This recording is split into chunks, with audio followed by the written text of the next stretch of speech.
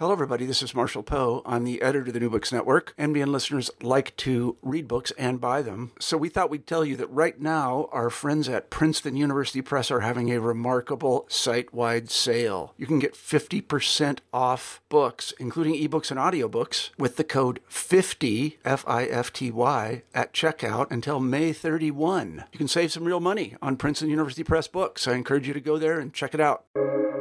Welcome to the New Books Network.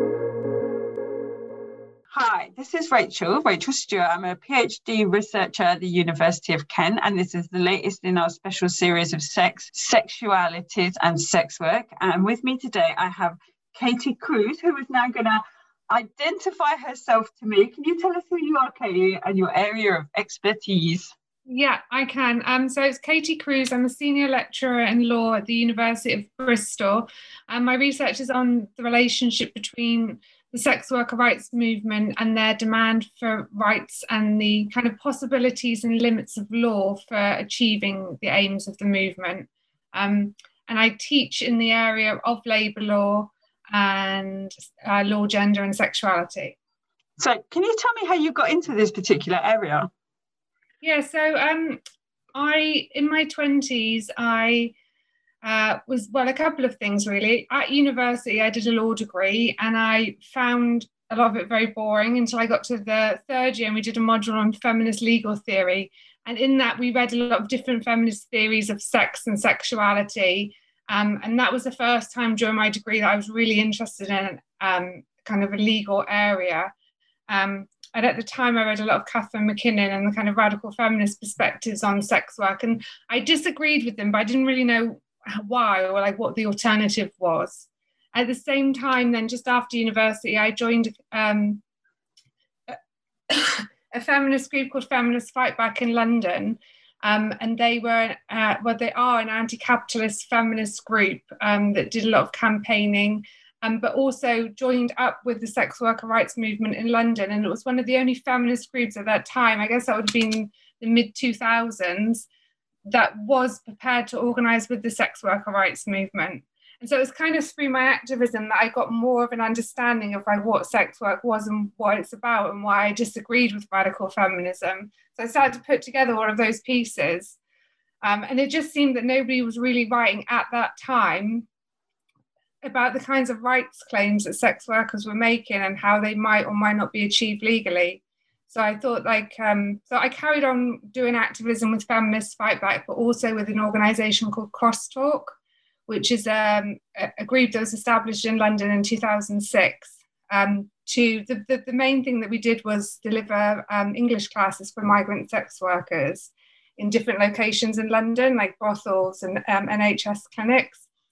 So I continued to do that work, and I was getting more and more of an insight into like what the industry was like and the kind of or like legal vacuum really in which it exists. At the same time, I felt like there's this kind of emerging sex worker rights movement that wasn't getting the same attention that the kind of criminalisation and the radical feminist perspective on sex work was. So I thought at that time, well, maybe that's something that I can write about. Maybe I can do interviews with sex worker rights activists and try and scratch below the surface, you know, what's beyond the kind of rhetorics of rights. Like it's important, isn't it, to use that language of sex workers' rights as human rights, but what does that actually mean for translating those, what does it mean strategically? Some of it is about raising consciousness and humanizing sex workers as workers. But then I was also interested in that next part about what can the law do, and thinking quite creatively with the law, like in England and Wales, prostitution is criminalised. So for me, you know, you can say, well, it should be decriminalised. And then the question becomes, well, what can law do to give rights to sex workers beyond decriminalisation? So that goes a bit further on in my thinking. But yeah, what got me started was a combination of like learning about feminism at university, doing feminist activism, and trying to then bring that, into relationship with my interest in law, really. Yeah, and it's a really good opportunity as well to bring the conversation around sex work back to a conversation about workers' rights. Yeah. And to kind of recenter that conversation, because I've recently been reading, Brooke Beloso, who talks about how dangerous it is when we consider sex work, but only through a kind of gender gaze or a sexualities gaze, that we lose context of this as actually a site of work. Yeah, no, I agree. And I think that if we lose sight of it as a site of work, then we're only thinking about it in the context of kind of gender oppression, or like about like a kind of expression of sexuality on the part of like the client or the sex worker. Like what we're missing is a kind of class-based dimensions of sex work. So there's, it's often a transaction, like a, tripartite transaction, but there is often a boss or somebody who's managing the work of the sex worker. Yeah. So it's not just a service that's being provided, it's also a working relationship. Yeah. And I think that we lose sight of so that's what I've been trying to think about, is like, well, what is it as work? But I know like that sociologically a lot of work has been done on that, thinking about it as kind of embodied and emotional labor. But I guess I'm more interested in the kind of Marxist feminist questions about what it is as work, and then what the law can do to respond to it. In that way. And that's really interesting from my point of view as well, because my research about webcam performers, I wasn't really interested in the dynamic between the performer and the customer, or how she felt. I was much more interested in the dynamic between herself and the webcam hosting sites that own the stream that she produces. And that tends to be overlooked. And I think it's really interesting, because as we're talking a second about stripping, that the less that we talk about the dynamics between the sex worker and the other social actors on the field outside of the customer, what we do is we create a real sort of tunnel vision that doesn't give us a broader picture of where potential exploitation really lies. Yeah, no, definitely. I think that's a problem, I think, with a lot of studies of sex work, both on the side of, not the problem, I shouldn't say the problem. I guess there is a lot of focus on the client, in the sense of, the radical feminist being an exploiter or an abuser, or then the other perspective, which is, it's just a service user would be. And I think that neglects, but there are interesting legal questions there too. If it is just a service, then how do you enforce kind of like, the kind of service contract between the parties? Can sex workers discriminate against who they sell their services to if it's like a provision of a service, and they discriminate on the basis of like race or age, these sorts of questions. I don't really feel like those have been, tackled in as much depth as we could. But then I think also, what gets neglected then is that third party, and which is often the person who manages the site, or manages the brothel, or manages the exchange in some way. And I think from my perspective, I would always see the intentions of that actor being to exploit the worker, like structurally, there is an imperative that they have to exploit the worker in order for them to even want to do it. That's the intent, that's the intention behind it. But it's quite funny you should say that, because that exploitation of the worker, is that an exploitation of a worker, not an exploitation necessarily of a sex worker? They would exploit you any way that they could, and also as well, I find really interesting, we don't really talk about it, this kind of elitist exploitation of sex working women is far older than we actually give it credit for. I mean, the whole of the Roman Empire seems to have been run on the slave prostitution of women, people in slavery, and the benefits to the elite slave owners. I mean, it goes back, millennia.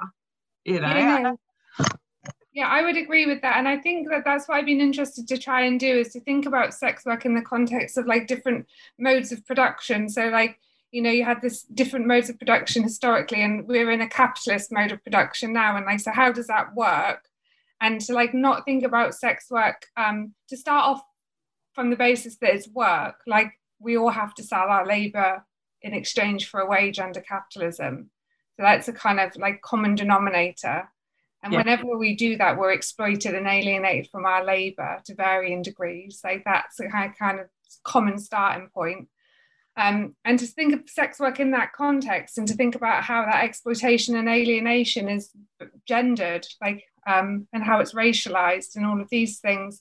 So not to see sex work as starting from the perspective of it being different, but start from the perspective that it's exploitative and alienating work, but that doesn't mean that it should be criminalized, because all work is that. Yeah.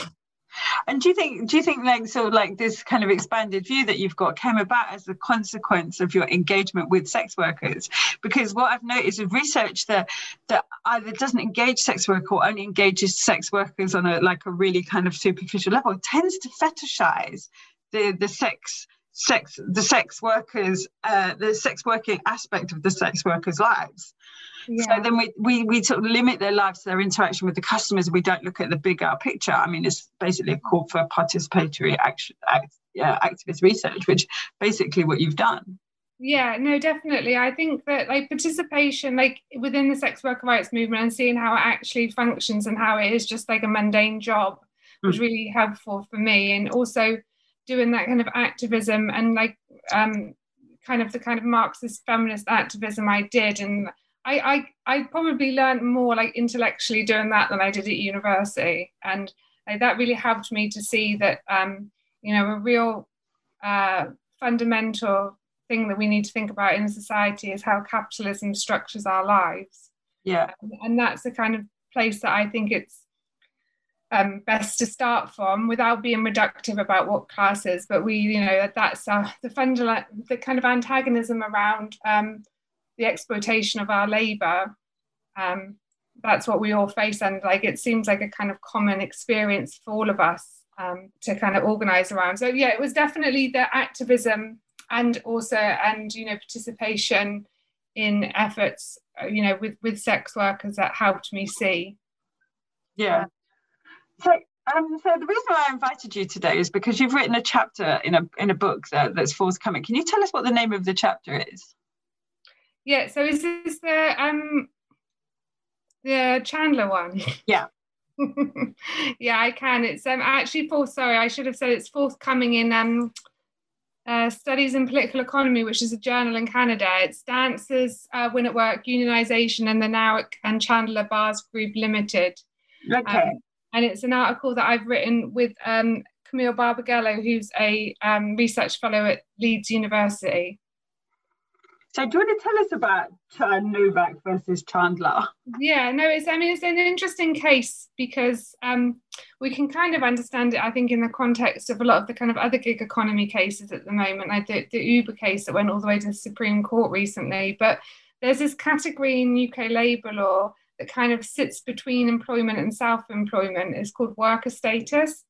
Okay. And if you can show that you're a worker, then you're entitled to minimum protections at work, including things like holiday pay and minimum wages. And so the article is based on an employment tribunal claim by Sonia that was made, that was heard actually early last year. And in that, she successfully argued. You've just got quiet. Oh, can you hear me? Yeah. Yeah. So well, I don't know where I got to, but Sonia she made a claim that she wasn't actually just self-employed by the club. So I think it's Browns in London in Shoreditch. She said, I'm not just merely self-employed. I can't come and go as I want. You're not just providing me with a space to dance. Actually, you're controlling my labour. I can't substitute my labour. There's a rota, all of these things, which allowed her to, successfully claim worker status, which means that they have to pay dancers in that club holiday pay. They have to pay minimum wages. They can't dismiss workers on discriminatory grounds. The dancers have protections against whistleblowing. So there's a bunch of things that worker status allow you to have. It's not quite the same as employee status. Like, so you don't have protection against unfair dismissal, but it's basically this category. I think one way it's useful of thinking about it is being a dependent entrepreneur. So you're self-employed, but you're dependent on a particular company for your work. Okay. So that's what she was able to argue, that she was in some ways self-employed, but she was dependent on Browns for her income, which now means that those obligations. So her work doesn't change. It's the club that has to abide by its statutory obligations now to pay her things like minimum wages. Okay. Which, yeah. So what prompted the case? I mean, why did you do the case? Yeah, it's interesting because I think part of the reason is that the the union, the United Voices of the World Union, have been organising strippers. So there's been like a kind of two things. I think it's organisers around the women's strike and Decrim Now have been thinking, and that's why Camille was involved in the article, because she's been doing a lot of this organising. So Decrim Now, the campaign, talks about decriminalisation of sex work, but they're attaching that to claims around labour rights. And they decided to start trying to organise strippers because they're already a decriminalised group of workers, therefore they can start making kind of labour rights claims. So it's a combination of Decrim Now and the United Voices of the World Union coming together and kind of, raising consciousness in the clubs in London, saying like, you are entitled to these protections, and trying to get people to join and take those claims. But I don't think it's been uncontroversial within the clubs, obviously.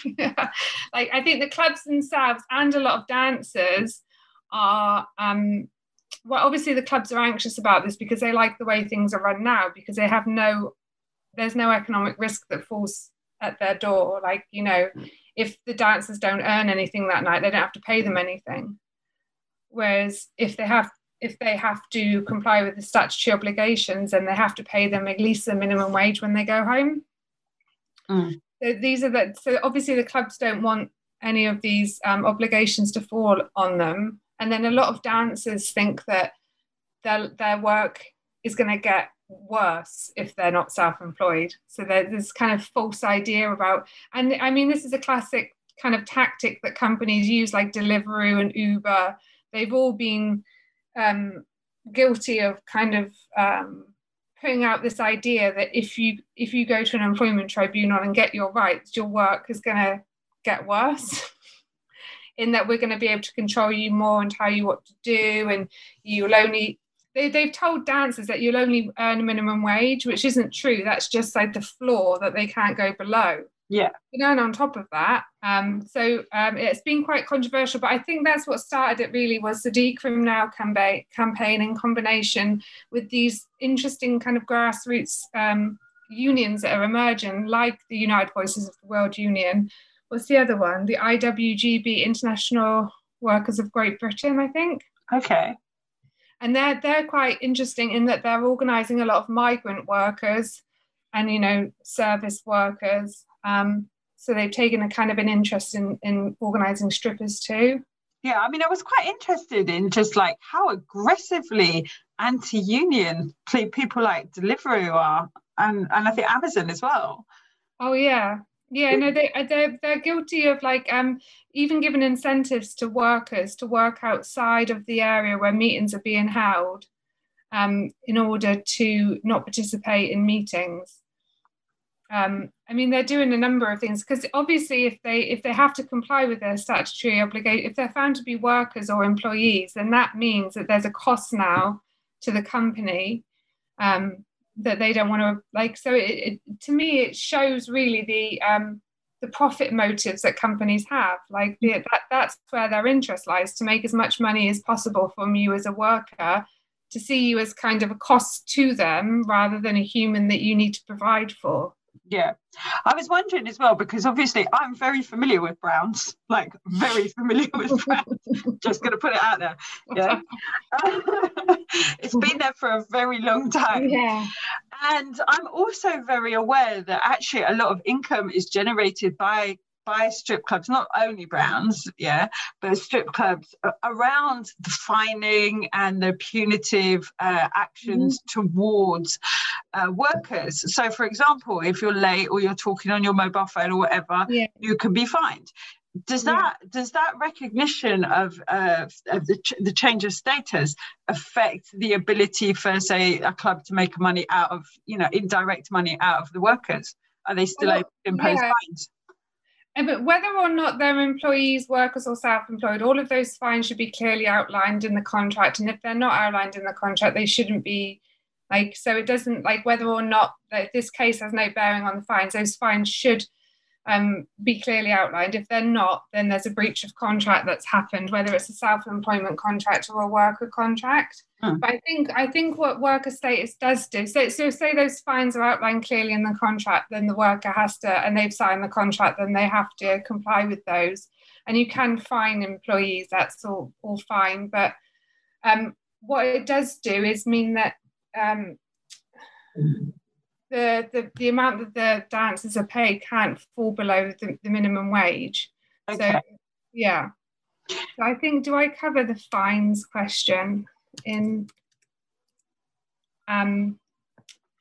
Yeah, so there is, you're right, there's a kind of combination of things that the clubs do. There's often a system of fines for disobedience and the house fees that we all know about. And yeah, the fact that there are fines and high levels of control in place points to them being something other than self-employed. You don't really tend to fine people who are self-employed for not coming to work on time. So like that level of control points to them being something other than. So if you want to find, basically, if you want to fine me, then it's likely that I'm not self-employed. Therefore, you have to give me my worker protections, which include holiday pay, which include minimum wages. You can't sack me for whistleblowing about the industry. These sorts of things. Yeah, so this is because like stripping's like a really interesting case study, isn't it? In this desire to reach like smooth capital. Like so, smooth capital is quite this interesting like sort of concept that Deleuze and Guattari come up with, and I think Negri and Hart as well discuss it, and they discuss it. Beyond legislation is where you need to be in order to make smooth capital, i.e. capital with no workers' rights, no wages, just limited overheads. And so, sort of like when the downturn of the economy happened and the strip clubs weren't so popular anymore because people have got so much money to spend. So then the onus, the responsibility of generating income shifts from the club to the customer, from the club to the performer. Yeah, no, I don't really know about that. Well, I don't know about that concept, but like that makes sense to me. And so trying to exist outside of the kind of legal obligations that you would have as an employer, because that's the best way for you to manage the kind of economic risk that comes with owning a business, especially when times are tough. Like you want like what's called like flexibility, isn't it? Like that the employer wants a very flexible workforce. Yeah. To be able to say that we're just providing you with the space to earn money and you just pay us a fee. We're not doing anything beyond that. We're not telling you what to do but then when you look closely, actually, the dancers are being told what to do. It's not, and I mean, if you're self-employed, you can send somebody else to work for you. Can you imagine if a stripper sent their brother to work for them? It's just not, acceptable, is it? But it's really interesting as well because it kind of like brings into debate the questions of the limitations of smooth labour, of smooth capital in a physical space, because the good thing about places like Browns and Spearmint Rhino is they're tethered to a location. Yeah. So they can, you can bring criminal actions against them, you can bring legal actions against them. But that's not the case with the online stuff. Yeah. That there's, because there's a real sort of like a parallel here with, well, it's almost like an improvement on the strip clubs by webcam hosting sites, because they totally abuse any type of workers' rights, to the extent that I've interviewed women who have sort of like transgressed one of the rules of the site, and so their account has been closed down, including all the money that they've earned that week. So they've lost thousands of pounds and there's no recourse. So not only are they no longer got an income, the income that they've generated is lost. Yeah, it would be interesting to see the kinds of contracts that that are in place. What the performers are signing up to, because I mean, you don't need to have like workers' rights to have like a contract, and if the contract's breached and they're just not paying them, like surely there's an exchange of services for the exchange of their performance. Like, yeah, what's the nature of the exchange between the webcam performer and the hosting site? They give them the site and then it's savage. Yeah. Basically, the performer signs away all rights, including the copyright of the stream. Yeah, so they can use the stream for anything they want. They can use the stream to broadcast like people's images across the internet. They basically sign away their rights. It's a very one-sided contract, but it's almost like capitalism has learned its lesson from, sort of like forms of like sexual labor, like stripping, and has perfected it online. It's not the online environment doesn't just benefit the performer or the worker. It benefits the third party hugely, with no real kind of like feminist engagement either. Yeah, I think that's really interesting, and I wonder what it says in the contract about like the non-paid. So the hosting site, I'm assuming, the money goes through them and then comes. How does the money move? So basically, this is it all goes through the banking system, but basically the money goes like from the customer to the sort of like, he pays the hosting site, then the hosting site then takes generally between 50 to 65% of the earnings, and gives the performer between 35 and 50%. So it's quite similar how it's organized to lap dancing clubs in a way. Not all lap dancing clubs, but some of them work like that, don't they? That the customer pays the club then deducts the money, and then they give it the money, or it's a voucher system or something like that. But I would be so surprised if in the contract it doesn't say that for each of the transactions that the site has to give the worker at least 30 or 40%. And if they're just withholding that money and not complying with the contract, like, it's not even like a workers' rights issue, it's just a contractual breach. But the contract is written in such that if you contravene the conditions of the site, which are huge, and are subject to alteration at any point, you've breached your contract, and you've got, and also as well, who do you then take that to? Because these are very ephemeral sort of entities. No, it's really difficult to think about how you would do it. I think it's really important that it happens, though. And in terms of, like, they can't just withhold that. It wouldn't be unpaid wages, or something like this, but you'd be able to claim some sort of kind of contractual damages or something, or some sort of restitution or something from the site. And that seems like a really important area that people should be thinking about, even if they are categorized as self-employed. Self-employed workers still have contractual rights. Yeah. And it does seem like, it would be really important work, I think, for, it would be great if a union got involved with the webcam. But where would you direct that action? That's the other thing, isn't it? It's really difficult to think about how that, because it all takes part in the kind of private household. Maybe more like a kind of another comparison would be, sex workers who work on their own from home. But I think the point is it's not where the sex worker is, it's where the hosting site is based. Yeah. So that's and that is the beauty, isn't it? This is the perfection of like webcamming over, say, stripping, is that once you're untethered from a geographical position, which legal area, which legal kind of dominion do you fall under? Yeah, no, I mean, it would definitely, I think it's really interesting, because I would like to think about this more, because I'm really, my focus is always on the relationship between the worker and the boss. And I guess the boss here is the hosting site. Yeah. So I think it's really important to try and understand more like what's being signed. And, also you can't vary a contract without the agreement of the other party. So if they're just changing the terms of the contract and the workers aren't agreeing to that, or how are they getting them to agree to that? Like, it would be interesting to know. But it's quite interesting as well, the lack of sort of like, say, governance feminism, radical feminism with, say, webcamming, because I know governance feminism very interested in the world of stripping, very interested in the world of sex work generally, totally not interested in webcamming. It's interesting.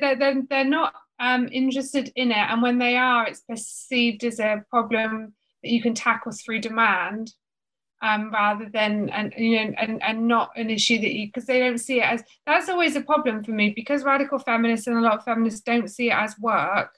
You never get to the point of thinking about it as a kind of employment relation. Yeah. And until you get to that point and think about it in that way, which is, it's really and then even when you get there, it's like not traditional kind of labor law questions, because it's not like an easy thing to look at, because a lot of it's online. a lot of it's this kind of tripartite relationship where you've got a customer, a worker, and a boss. So it's really complicated when you situate within work. But yeah, a lot of feminists never even get to that point. Yeah. So about the Novak versus Chandler Bar case, what happened? What happened to Sonia? What happened to her? Yeah. So, I'm just trying to remember the facts of the case now. So yeah, I'm not sure how long she had been working there. And I guess I could go over a little bit about the facts of the case. You're going to be editing this, aren't you? Oh, no, we just play it. Oh, I love it. I'm trying to find the part. Yeah, I guess what happened to her is that she joined the union and started to talk to them about what was happening within the club. And she also, I think she's part of the Decrim Now campaign. Just through the conversations with her and other people in the club, people started to think about how, well, we're told we're self-employed, but we have all of these sort of obligations on us about when we have to turn up for work, how we book holiday. I think there was a sense in the club, which I'm sure happens across lots of the different strip clubs, that there's high levels of control, which doesn't make sense. If we're supposed to be self-employed, surely we should be more autonomous about how we conduct ourselves at work. So what was the actual kind of like result of the court case? How did the court case pan out? So in the court, like, it's just an employment tribunal case, and so that means that it could be appealed now by Browns.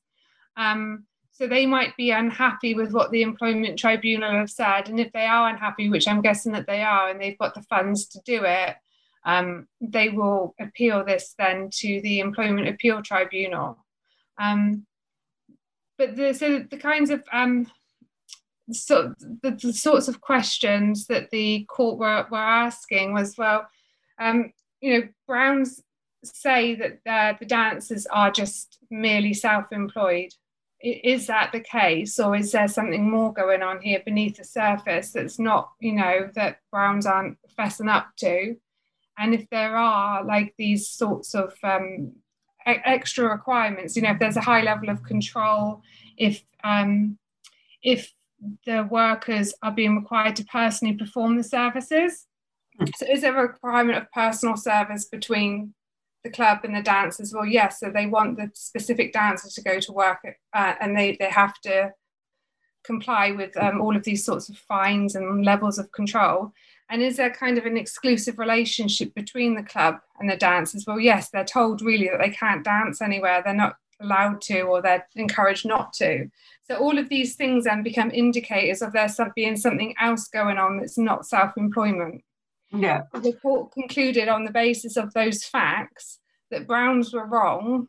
They aren't just self-employed, that in fact what they are, they fall within this category of worker, which means then that they are entitled to their statutory rights as workers.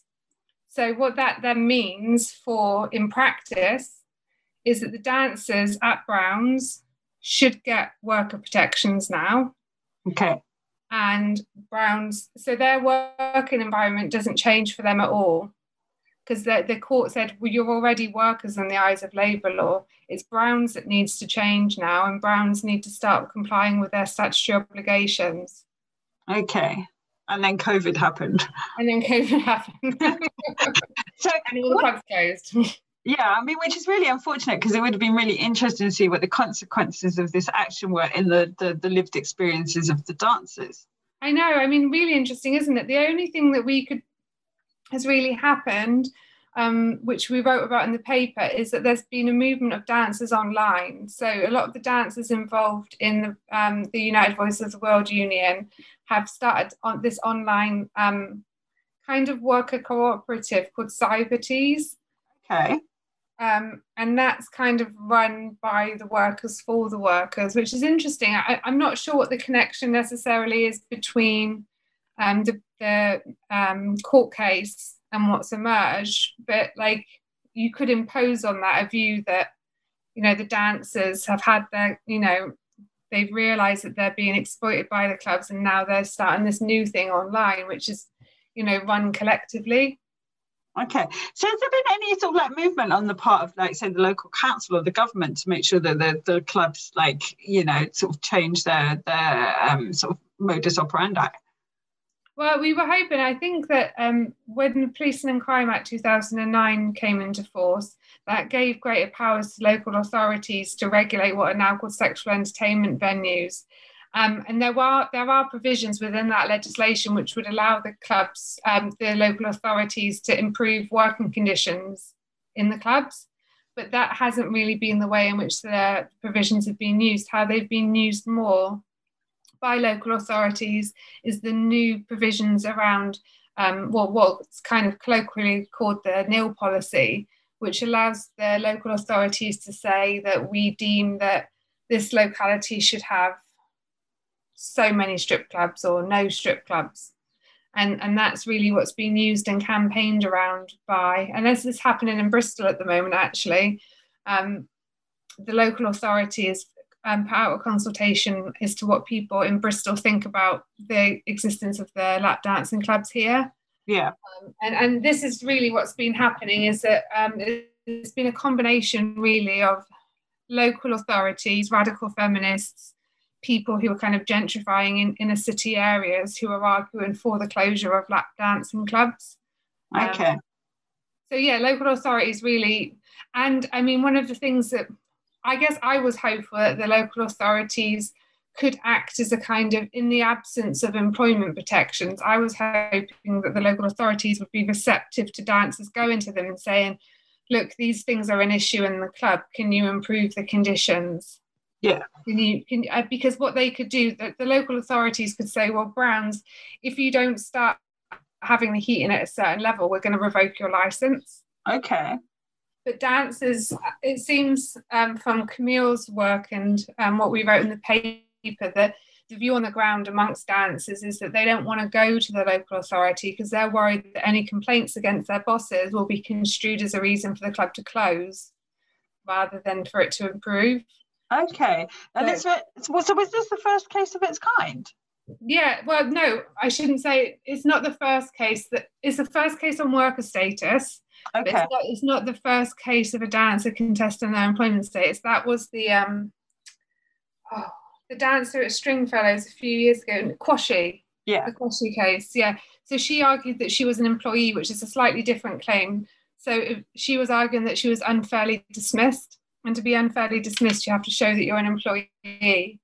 So she was making that claim, and that was really interesting because the employment tribunal said that she was an employee. The appeal tribunal, it went through 3 layers. The first court said that she wasn't. The second court said she was, and then the Court of Appeal said she wasn't. So it's not the first case, but it's the first successful case. And it's quite interesting, isn't it, the way that we have this really sort of narrow focus on victimization of sex workers, like really, really narrowly sort of confined to that kind of discussion between customer and sex worker. Yeah, but there's this kind of real silence around sort of like more systemic kind of victimization in some circumstances. Yeah. So, in the case of the strippers, this victimization is like ignored. But your other work, the work that you've done in Jamaica, can you tell us about that? Yeah, so the work that we did in Jamaica is with 2 sociologists. We wanted to look at the way, in Jamaica, the way in which the kind of modern day slavery narratives and the child sexual exploitation narratives that have kind of been imposed on Jamaica are kind of playing out on the ground and in the lives of those affected. So one group that we did research with was sex workers. So we're interested in what sex workers had to say about what trafficking and what slavery is, like how useful they found that framework in their organising activities. And what they think about this narrative of Jamaica being this kind of hotspot of child sexual exploitation, and what sex workers themselves think needs to be done to improve the lives of sex workers and children, more generally in Jamaica. And I mean, in the industry in Jamaica, I think, what we found was, systemic kind of gender-based discrimination against, women and trans workers coming from all sections of society, really. And but it didn't seem to us that there was a huge amount of evidence for the sorts of things going on that are said to happen in Jamaica. It's just more kind of mundane day-to-day discrimination, exploitation that's going on.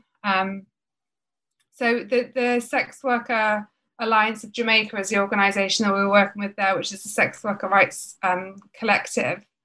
And they're arguing similarly around the kind of issues that we had many conversations, and trafficking just wasn't a framework or modern slavery that meant anything to them.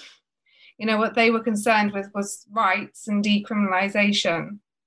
So, it's another section of the sex worker rights movement who are making the same sorts of arguments. Yeah.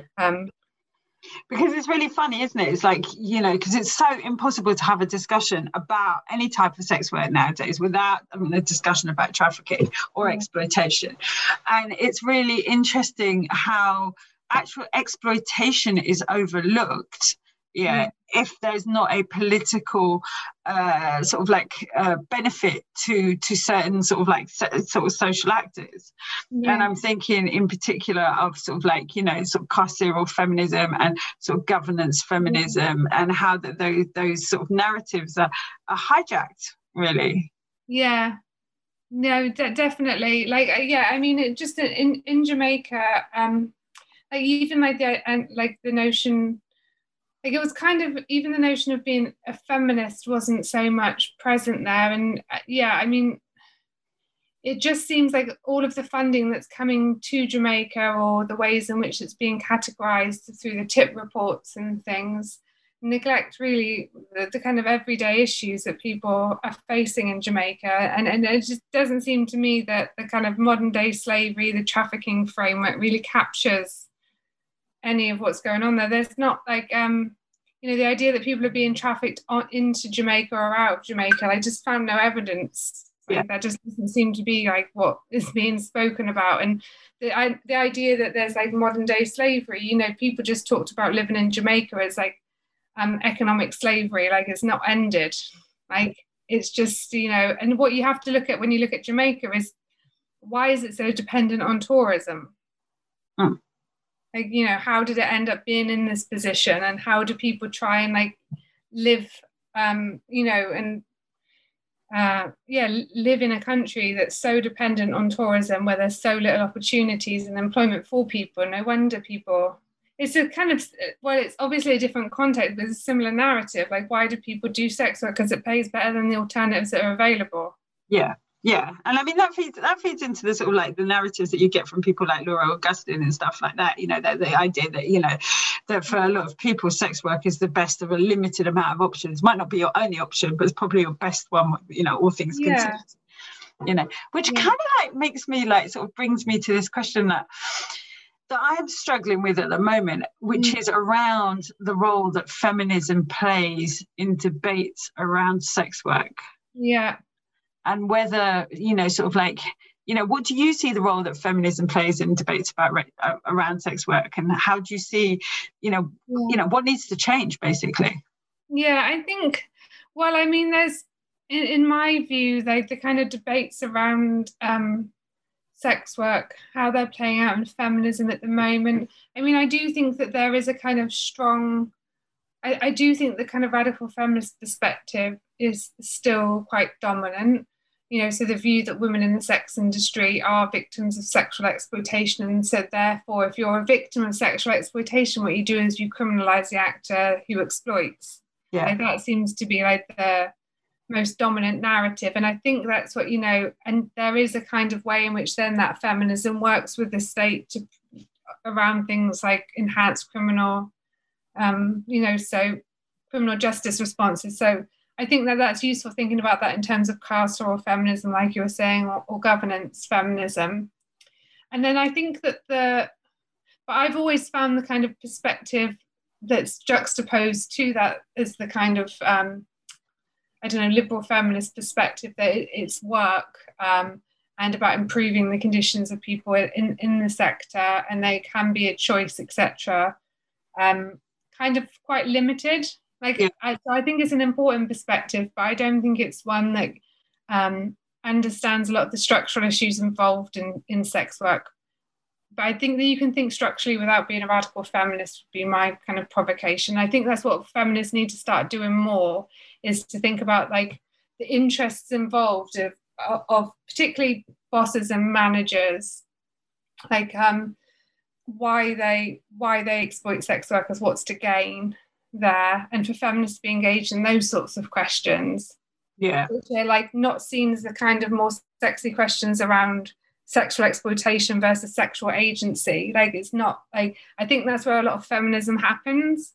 Yeah. It's like I think I want to take a more kind of industrial relations approach. I think feminists have an important voice there in thinking about, you know, how work is organized in gendered ways, and, you know, why is it that the work that women are supposed to do for free in the home, when it's commodified, is seen as less valuable than kind of the sorts of work that men do in the workforce, or kind of masculine forms of work.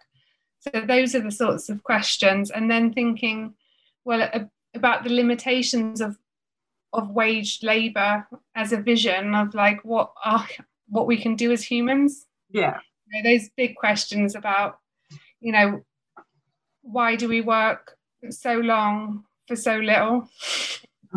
It's quite interesting because, like, I did a podcast a few days ago with Laura Bracewell, who's just written a book called How We Lost the Sex Wars, and her claim is that actually the sex wars turned into a cat fight, a binary cat fight between radical feminism and liberal feminism, and what gets lost in that cat fight is the narrative of Black and third world feminists. Who are basically saying, actually, both of these sort of binaries are problematic. We need to be thinking outside of this kind of binary. And I actually, you know, I'm starting to think, and as someone who identifies as a feminist, do we actually need to step aside as feminists when it comes to looking at sex work? Because the relationship between feminism and sex work is so intertwined that it kind of like almost suffocates. So it's hard to actually look at it as being anything other than you know, a legal battle. Yeah. You know? No, and I think that those feminist perspectives map nicely onto different like legal strategies, whereas I think what I would like to do is to say, like, it's important to be a feminist, but I think that the sort of feminism that I want to think about sex work through the lens of is a kind of Marxist feminism that always thinks about the position of labourers and workers, whether it's formal or informal workers, wherever you're located. And I do think that starting from that perspective is more useful and more inclusive and more intersectional than starting from any of the kind of more polarized positions of liberal and radical feminism. So I think feminism has a lot to offer, but it's harder. And I always notice this with teaching too. Students will really latch on to the liberal versus radical feminist position on sex work, because it's quite, in some ways, it's very neat, isn't it? And it's very, you can get your head around it. Whereas I think if you think about it in the sense of the position of workers and labourers and how we reproduce ourselves in society and how we live and how we get the necessities we need to survive and how that's all commodified, all of these sorts of questions, then it's much more tricky. It's a much bigger picture, and it doesn't really centre sex and sex work anymore. It's just about living and survival. Yeah, but I think as well that I think as feminists, like, you know, I'm very interested in the field of social harms, and I think feminism has done a lot of poor women, you know, sort of like a lot of social harms because of the narratives that produce these legislations, you know, but even the narratives that are just that tend to look at sex work through these frames of sort of sexuality or sort of gender studies, they can be as harmful, because actually what they do is they distract their conversation away from sex work as a form of work, and with all the inherent potential sort of like positions of exploitation that has. And I think as feminists, I think we need to really look at not just what we're saying, but the possible impacts of what we're saying. Yeah, No, I think that's true. I think that, that's the thing, isn't it? It's like feminism's a really broad church, and it seems like a lot of the dominant voices are those ones that do harm. And I think it's important, and I'm to look at those harms. But I do think that the kind of other worry I have is the kind of narrative around governance feminism. It presents feminism as less complicated, like less nuanced than I think it is. Yeah. So I think like when Janet Halley and people are writing from the US about the dominance of Catherine McKinnon and how she's taken over globally, well, that's true. But a lot of those people in the governance feminist tradition now want to kind of take a break from feminism. And I don't really think that you need to do that, because I don't think feminism can be reduced to, radical feminism or indeed liberal feminism. And I think, again, that's a kind of perspective that comes from the States, where they don't really talk about class or Marxism. No. So to me, they're being a bit blind in their conception of feminism. Yeah, I was quite interested the other day because obviously, I don't have like a particularly fond attachment to radical feminists. But, when I was going back over the porn wars, I think the only sort of like feminists outside of the third world, sort of feminists, like black feminists that were talking about, the impact of pornography on black men was actually Andrea Dawkins. And I think we do the discussion a lot of damage because we get blinded by these arguments. But it's almost like, because sort of like early feminism has its basis in discussions about prostitution and then pornography, we're almost blinded. Like I'm starting to think that actually we need a sorbet moment here, where we actually stand back, let some other people examine sex work for a while, and then come back having had a bit of a refresher. You know? No, I think that's interesting, and I feel quite heartened by like the students. I definitely noticed a change over time, and I think it's like as kind of economic and social conditions have got worse, and like students now at university, all they've known is kind of crisis. Like they're much more receptive, I think, to ways of thinking about class and intersectionality than students were in previous times. So I wonder if some of it's a kind of generational shift too. But I think it's really important to definitely decenter radical feminist debates, but not too much buy into the critique coming from the kind of Janet Halley school of thought, because I do think they're again writing from a US context as if they're talking about feminism globally, and it's like, well, that's not all feminism. Yeah, and I think then you kind of like get into this debate about the limitations of feminist standpoint theory. Yeah. That definitely needs a revisit, because when I was researching my thesis, and a feminist standpoint is not the same as a sex worker standpoint. Yeah. By virtue of your adherence to feminism does not give you an insight into sex work. You might have an opinion about it, but you haven't necessarily got an insight. And I find that really interesting as well. I find that kind of like that there's an assumption, there's an assumption around the narrative around sex work that the feminism has an entitlement to sex work. You wouldn't use a feminist sort of standpoint for any other type of work, I don't think. I don't think you'd have a feminist standpoint about plumbing. Yeah. No, I mean, I think, it's always difficult, isn't it, to think about a feminist standpoint being based on experience alone. But I think the way that I've, been thinking about the kind of feminist standpoint theory is it's kind of more of a kind of, it's not an individual standpoint, it's something that you really reach collectively that's always going to be antagonistic and open to being contested. And as long as you are okay with that, then that's about the best you can do. Like you can't, like it's I think like I would define as a Marxist feminist, but I don't think that radical feminism or liberal feminism is necessarily wrong. I just think that it's limited. And so I'll take parts of it like that I find useful, but I wouldn't reduce I think it's like Drusilla Cornell said about Catherine McKinnon, that she tells a truth but only a partial truth. And I've always found that as a useful way of thinking. Of course, like sex work, is gendered in the sense, and there are sexist assumptions that circulate and that structure the exchange. Like that's definitely true. Yeah. So what, we've touched on a couple of like pieces of work that you've done. What else are you involved in?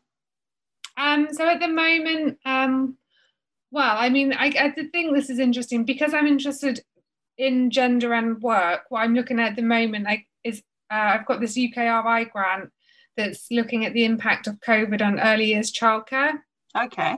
So like that's something, another project that I'm working on, which I kind of see as kind of similar to my interest in sex work, in that, I'm again looking at work through a gender perspective and thinking about the labour law implications and social welfare protections. And then the other thing that I'm doing is trying to write the book, which is based on my PhD, which is called Sex Worker Rights Activism in the UK Within and Against the Law, which is, as I said, based on my PhD, and it's split into two parts. So the first part is about how rights can be used to decriminalise sex work. And then the second part is thinking beyond decriminalisation. And it's kind of imaginary in the sense that that's not where we are, but thinking about how labour rights and social welfare protections and things like a basic income could apply to sex workers. That's the second part of the book. And so that's the other project I'm working on. Okay, that's quite interesting and quite optimistic, because I sort of like the way that I see it. I don't know if you agree with this, but the way that I see the debates around sex work, there are some forms of sex work that are entirely lost now because you can never reverse that discourse around victimization. So there is never going to be a return to sort of like street sex work because the debate around victimization has become so pervasive. Yeah. But it's almost like there's other types of sex work that are largely ignored. Yeah. And so they sort of like achieve a sort of economic mainstreaming that we haven't seen since the Middle Ages. Yeah. So I'm really interested in that idea that in the sort of like the kind of that idea of like some forms of labour being what's that word, so precarious that in between those times like sex work would be a go-to. And I'm thinking about the wool trade in Britain in medieval times, and the origin of the word spinster is like interchangeable with the word like sort of prostitute. And I think that's me personally, I wonder if that's the best that we can hope for, is that we just get that people just get left alone to do what it is that they want to do, whether it's quite optimistic to expect a basic wage at a point where there seems to be no labour rights for anyone. Well, I mean, I definitely. And I think that the second part of the book is, I try not to make it too idealistic in the sense that, these things might seem a bit pie in the sky. But I would say that, gig workers are contesting their employment status, and there is, although it's difficult to imagine labour law applying to all precarious workers, I guess that's the nature, I would think, of like kind of class struggle. Like that's what you always, it's never won once and for capitalists, because they depend on us. Yeah. So they need us really. And so we're always going to fight for better conditions. So like to eliminate us would mean that the end of like that's a Communist Manifesto thing, isn't it? They'd hang themselves by their own rope. Like, so they're going to try and give us as little as possible, but we're always going to argue for more. And I mean, I was really hopeful that we would have a Labour government, and Jeremy Corbyn and people were in favour of kind of decriminalisation and thinking through things like a basic wage, which I think would really help a huge amount of workers, whether they're employees or self-employed. But some part of what I'm interested in at the end of the book is thinking about sex work as an interesting case study for thinking about the value that we attach to work, and why we work so much, and like what is, I guess this would be another book, but thinking about what would sex work look like if we didn't live in a capitalist society, because we'd still work, but we wouldn't work in the way that we do now. So what might that look like?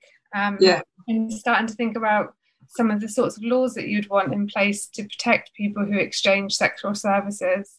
Yeah, I mean, that was one of the things that came through in my research, is that one of the reasons people particularly liked sex work, and I was like interviewing people that are webcammed, was because they could earn a really good wage in a relatively short time. Yeah, I mean, and totally makes sense, doesn't it? It's like, why wouldn't people do it? If you can cope with the kind of stigma and all of those things that come with it, then it makes complete sense. And I do think, that I don't think it's worse work, but society thinks it's worse work. So, and so sex workers have to deal with that kind of stigma, which I think must be very difficult in their lives. But if people can negotiate that and it's the best option available to them, that doesn't mean I think it's okay, but I understand the choice and I think it's very rational. Yeah. So let's kind of like give you this opportunity for a shameless plug of who you are and the title of the book that your chapter features in. All right, so what shameless? So me, Dr. Katie Cruz, and what I would encourage people to do is to look out for this forthcoming book, which is going to be published, I think, by Routledge, called "Sex Worker Rights Activism and the Politics of Rights Within and Against the Law," and it should be published next year, and it will be the first book that kind of documents the history of the sex worker rights movement in the UK. And thinks through the possibilities and limits of law for achieving rights for sex workers. Excellent. And my name is Rachel Stewart, and I'm a PhD researcher at the University of Kent.